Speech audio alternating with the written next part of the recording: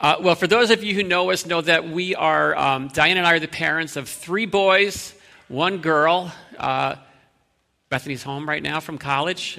No applause needed, but I just need to mention, because I'm going to mention the boys in a second and the things we do baseball with them, but being also the father and mother of a girl, we spent a lot of time at dance recitals and baton twirling recitals and such like that. But as parents of boys, we also spent a lot of time sitting on the sidelines of baseball games. A lot of baseball games, watching our boys play the game of baseball, cheering them on from the sidelines. I don't have a precise count, but I think it's safe to say if we were to add up the combined seasons of in-house, travel, high school, and now college baseball, it would not be an exaggeration to say we have watched 30 seasons of baseball, my wife and I together.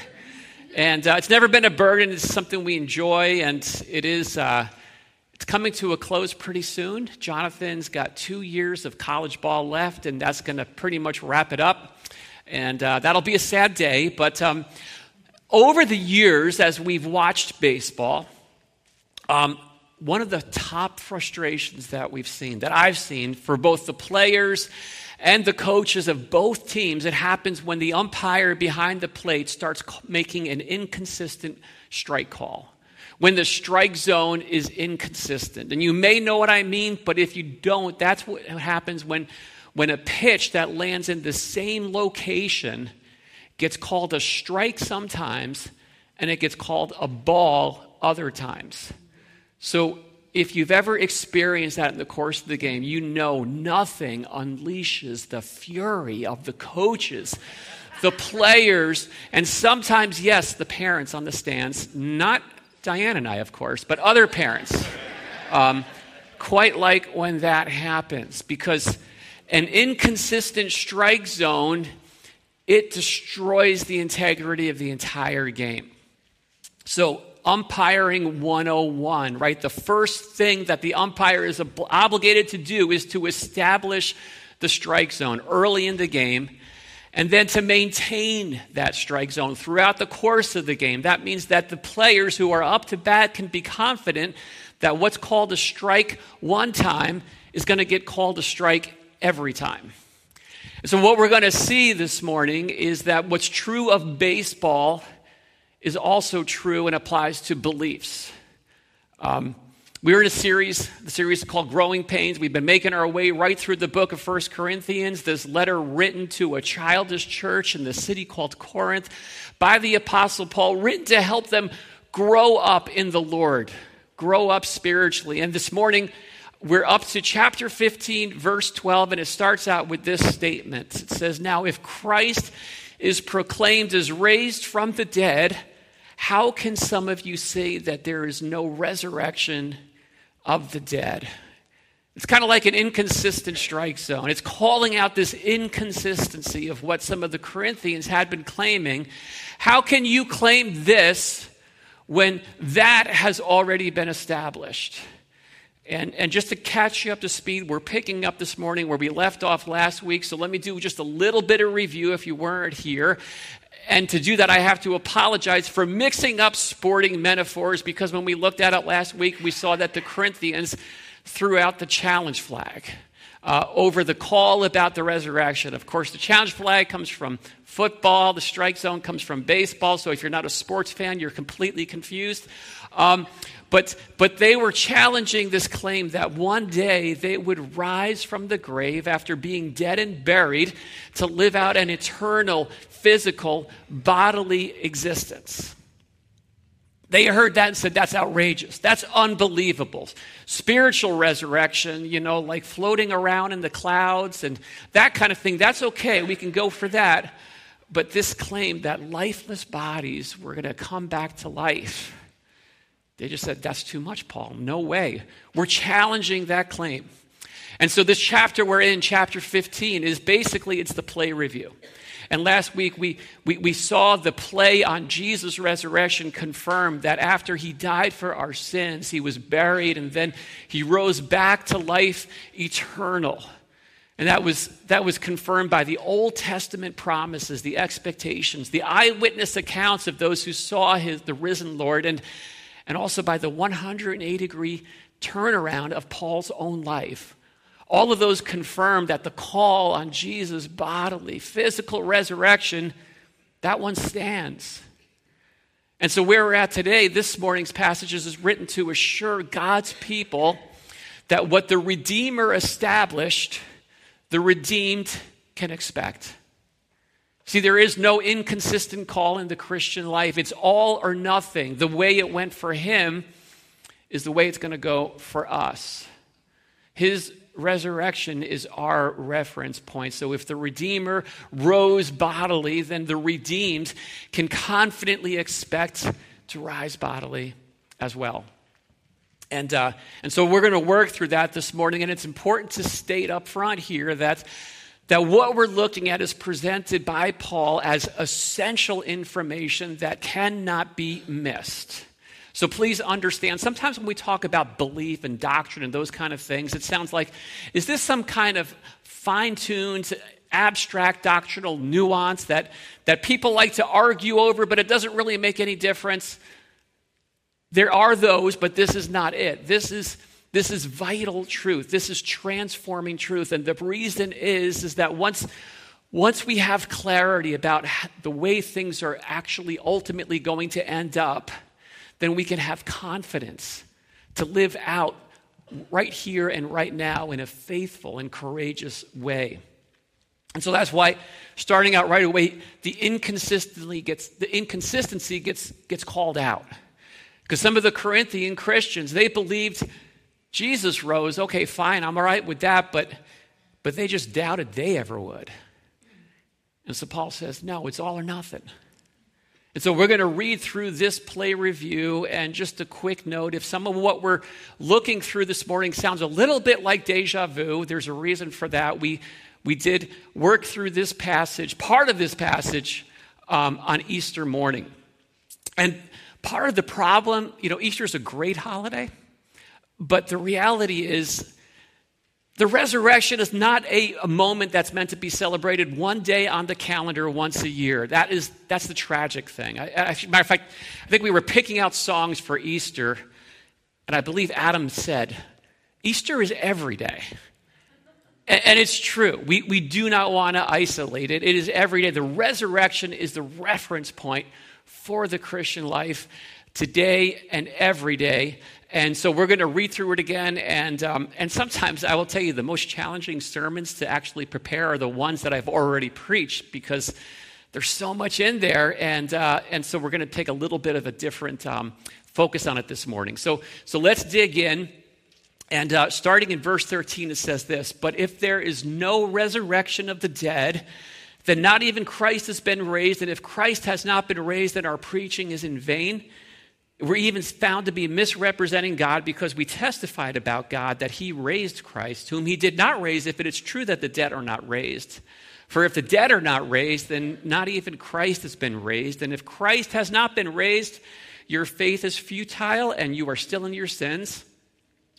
Then those also who have fallen asleep in Christ have perished. If in Christ we have hope in this life only, we are of all people most to be pitied." And we'll just stop there and unpack this a little bit. This is taking us once again back to where we were last week, back to Jesus and his resurrection, because we already said it's an all or nothing deal. His resurrection becomes our reference point. And we're going to see in just a minute that if he rose, that means we must. But what we first see here is the inverse, that if he didn't rise, then we can't. And those are the only two available options. And it confronts us here with some unavoidable realities. This is what it means if Jesus did not rise. If the grave was the end for him, then it means unavoidably that it's the end for us as well. Or to actually trace the logic, Paul writes very logically in this passage. He's step-by-step process. It's basically, if Jesus didn't rise, then death hasn't been defeated. And if death hasn't been defeated, then our sins haven't been forgiven. And if our sins haven't been forgiven, that means that we are still stuck in them. And so if Jesus didn't die for our sins, what that means is that we are going to die for them ourselves. So here's what it leads to. If Jesus' story ended in the grave, that's how all the stories end for us as well.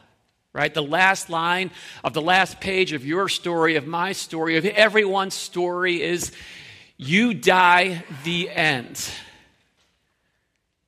It's the unavoidable reality, the conclusion. And on top of that, not only that, it says if Jesus is remaining dead, then living out the Christian life makes no sense at all. Zero. If he's not alive, then trusting in him is a joke. It's a bad joke. And going to church is a waste of time. There's no point even to preaching. Because what kind of message of hope can you possibly offer someone if the ultimate outcome is that you wind up dead 6 feet in the dirt? There basically is one. There is nothing to offer. That if our loved ones who died trusting in Christ, if he hasn't been risen, then they're gone for good. And Christianity becomes nothing more than just a coping mechanism, which is basically another word for a distraction, a crutch. That, hey, if it works for you, then fine.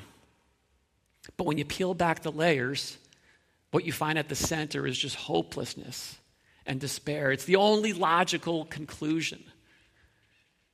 And so the problem with that story, right, with the story where at the last line of the last page of the last story, everyone winds up dead in the ground, I don't have to tell you, that story sucks.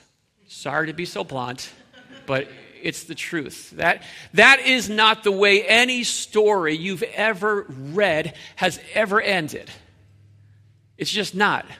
It's like when you watch a bad movie, the kind where you feel like, I just wasted 2 hours of my life that I'm never going to get back, except this is applying to your entire existence. That's what it's about. But the good news is that that's not how the story ends. Reason being is that Jesus' grave was empty. And it still is empty. Jesus is alive, and the passage goes on to unpack the consequences of that reality. It says this, but in fact, Christ has been raised from the dead, the first fruits of those who have fallen asleep. For as by a man came death, by a man has come also the resurrection of the dead. For as in Adam all die, so also in Christ shall all be made alive, but each in his own order. Christ the firstfruits. Then at his coming, those who belong to Christ. Then comes the end when he delivers the kingdom to God the Father after destroying every rule, every authority and power. For he must reign until he has put all his enemies under his feet. The last enemy to be destroyed is death. For God put all things in subjection under his feet. When all things are subjected to him, then the Son himself will also be subjected to him who put all things in subjection under him, that God may be all and in all.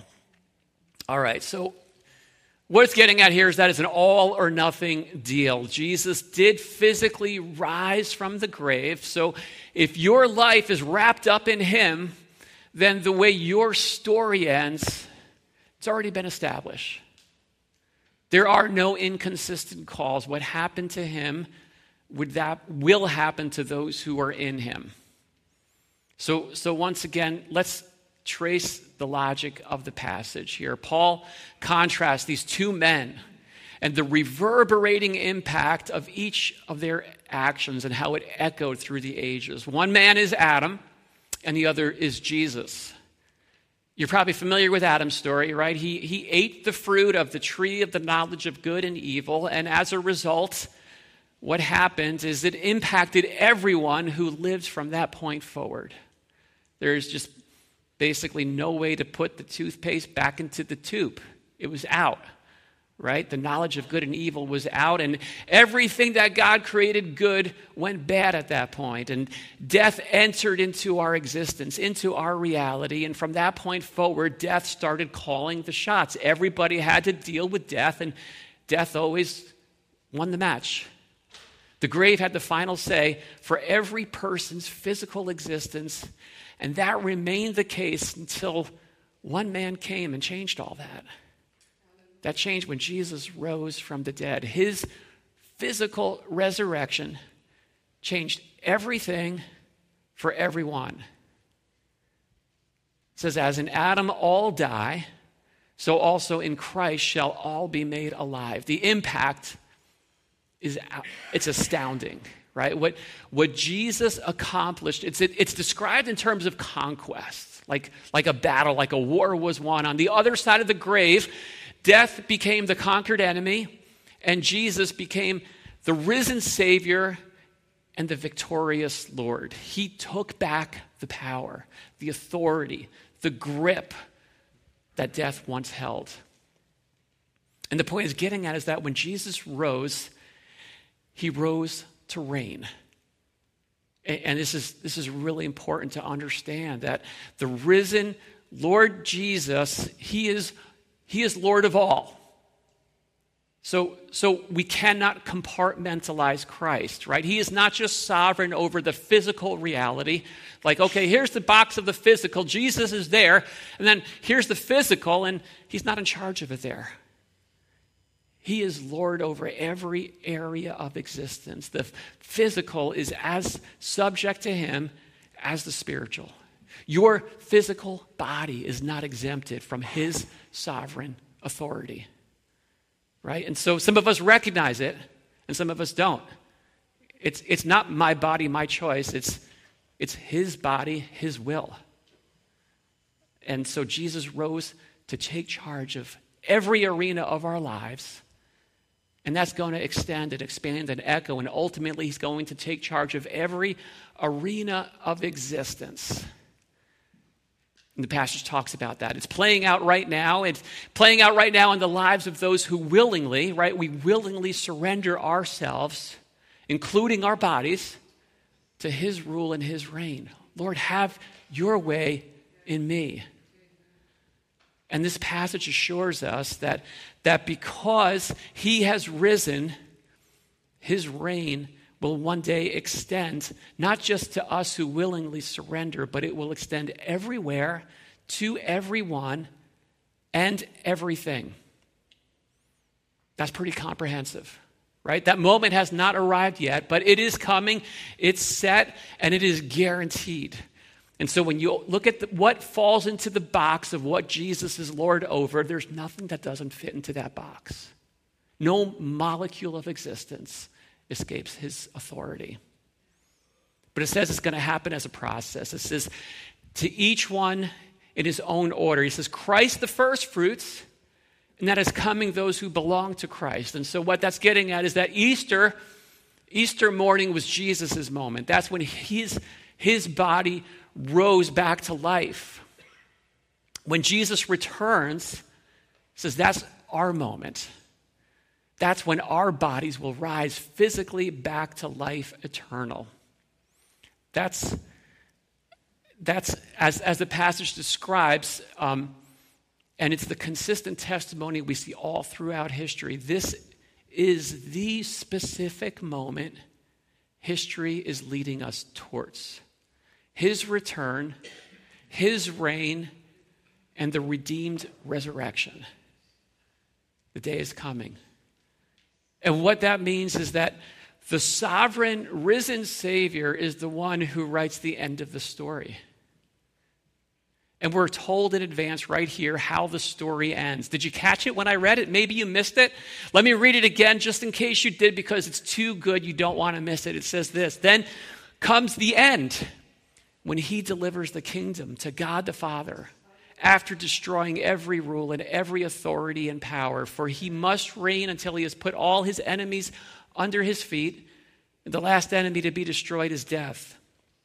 And when all things are subjected to him, then the Son himself will also be subjected to him who put all things in subjection under him, that God may be all in all. See, that's the last line of the last page of the last story.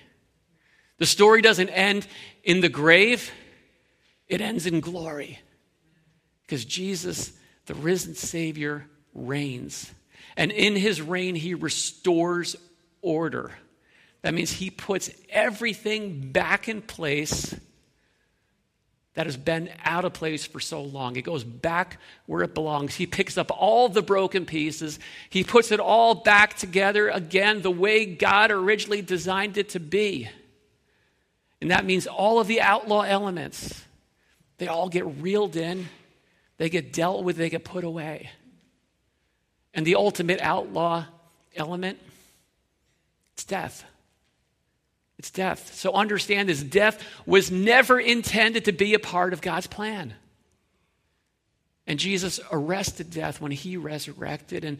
And the final act of his reign, the very last thing he does before he hands over the keys back to the Heavenly Father, he destroys it. He destroys death by resurrecting his people from the grave back to life eternal. That's how the story ends. And if your life is wrapped up in him, that's your story. That's what you have to look forward to. And unless we happen to be alive when Jesus returns, who knows? But apart from that being the case, here's the reality. Death and burial, they're going to be a part of our story. It's fact. But what's also fact is that they are going to be a chapter of our story, not the end of our stories. And we can know that because of Jesus, because his resurrection is our reference point. Eternal life is at the end.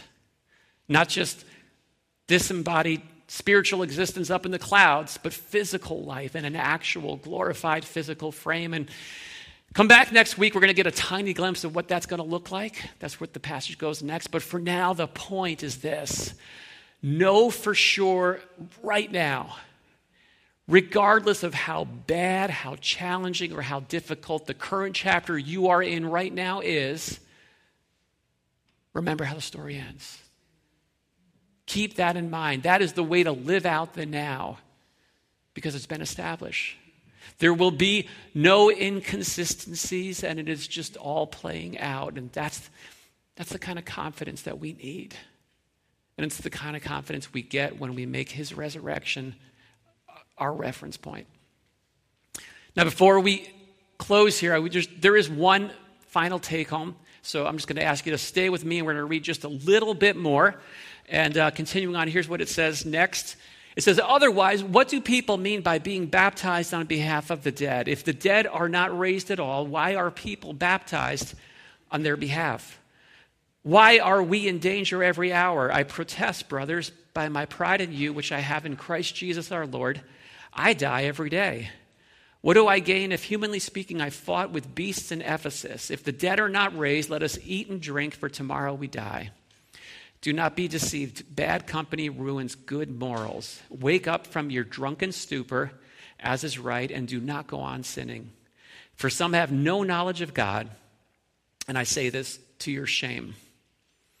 All right, so we got to unpack this a little bit. Remember, this section, Paul is addressing the challenge flag that the Corinthians had thrown out about the resurrection. And here what Paul is doing, I think, in effect, is he's picked up that challenge flag, and now he's throwing it back at them. Right? He is challenging them. He is challenging us to look at our own lives and to do a little bit of self-reflection. And he points out, here's some evidence right in front of you that you are living inconsistently. There's an inconsistency in the way you're living. And he asked the question, why do people get baptized for the dead?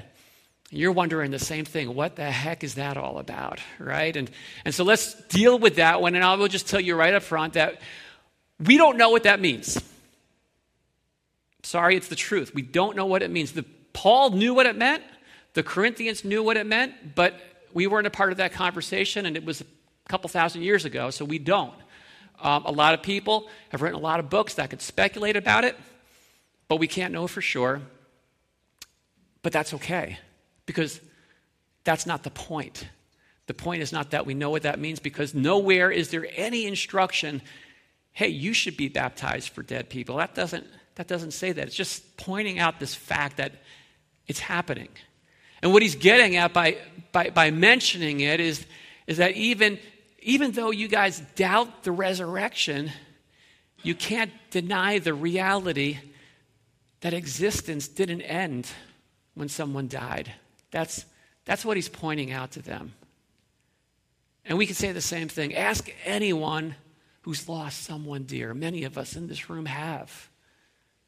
And there's just something in our souls that refuses to just release that and say they're actually gone, right? And so we say, they're still with us, and I saw a sign from them, and this happened, and that happened. And is it true? Isn't really the point. The point is that there's something inside of us that needs it to be, that knows that that death is really that wrong, that much of an assault on the way things ought to be. There's just no getting over death because it wasn't a part of God's plan. And I think that's what Paul's getting at. He's calling them and he's calling us to just look in the mirror and examine our own lives and confront the inconsistencies. And cultivate consistency that's what I use for the point here, but since this morning when I finished that and now when I'm preaching, I've changed it. Shouldn't be consistency, cultivate conviction. That's really, it just came to me a little bit too late. This conviction and this consistency between what we believe and how we live. Because here's the reality. We are always living out our beliefs. The problem is sometimes we just have the wrong beliefs. We're working out of the wrong belief system. And so Paul talks about the way he's been living out his life. He says, I've set my own life up, and it's like a battle. I'm contending for this faith. Basically saying, I'm not out to maximize my self-comfort. I'm not out to be safe and secure and have all kinds of stuff.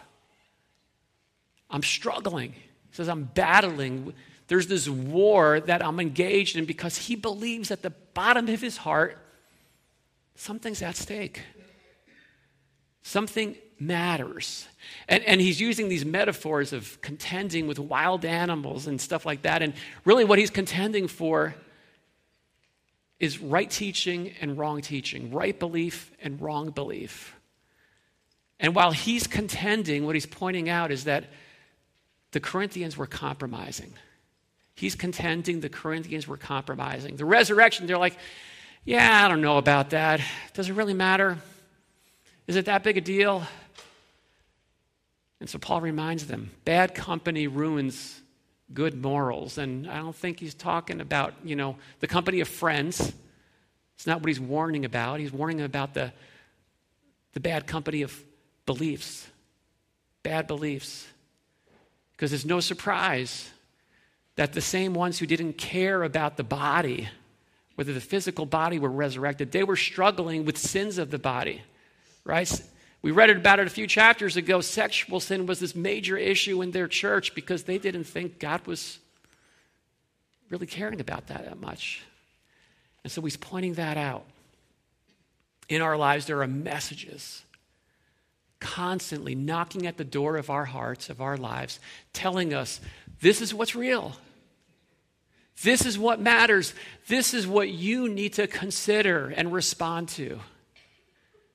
And the messages we take in are always going to trickle into our lives and work their way out into the way that we live. Beliefs and behaviors. There's a direct connection. Bad teaching leads to bad living. And so filter them out, right? Because we've got messages coming out from our TV, from our friends, from our places of work, from our social media feeds. All of them are telling us something. This is what's real. This is what matters. This is what's true.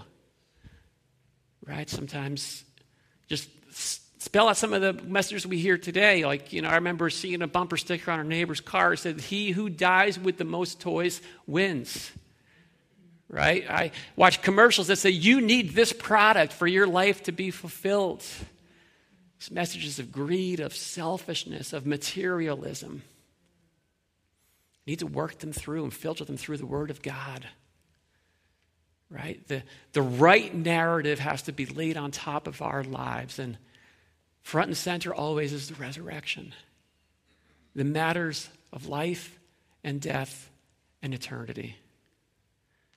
And so, we woke up yesterday and the news we all woke up to was that Israel had been attacked. Right? And who knows what that's going to lead to. There's a global instability that has come into our reality yesterday that wasn't there the day before. We know lives were lost. And from the look of things, many more lives will be lost as well. So does that message, he who dies with the most toys wins, does that matter to anyone in Israel today? It matters nothing. Right? What matters today to them is the same thing that matters to us today and every day. Is the reality of our own mortality, the reality of eternity, and the reality that Jesus is the only one in the course of human history who has been not only to the grave, but through the grave. And so our lives need to be connected to him. So if the resurrection is real, what Paul's getting at here is that it's going to call you out of the ordinary, comfortable life to live in a way that somehow is lived beyond yourself, beyond myself. And that wasn't happening in Corinth, and so he's calling out the contradiction, and the truth is, we all have contradictions. Right? We are all, to some extent, walking contradictions between what we espouse and confess and say is the case and just the way that we're living out our lives. The question is, what do we do with that? And so the mature response and the immature response, right? That's kind of what we're getting at, right? We're all works in progress, and maturity recognizes that there is a gap there. It needs to get closed, and I'm going to work intentionally to do that. I'm going to cultivate biblical conviction. I'm going to live those out. I'm going to stand on that. Immaturity says, yeah, oh well, doesn't really matter. So what? So as we close, let me just ask you, what's your response? Because right here, right today, there is no message that matters more than the message that Jesus died that for our sins, that he was buried, and that he rose again. And the same Jesus who rose again is coming again. And there is a date with death that all of us have. And the reason he came is so that would not be the end of our story, so it would just be a chapter in our story, and the end of the story would be with him in eternity. Let's pray together.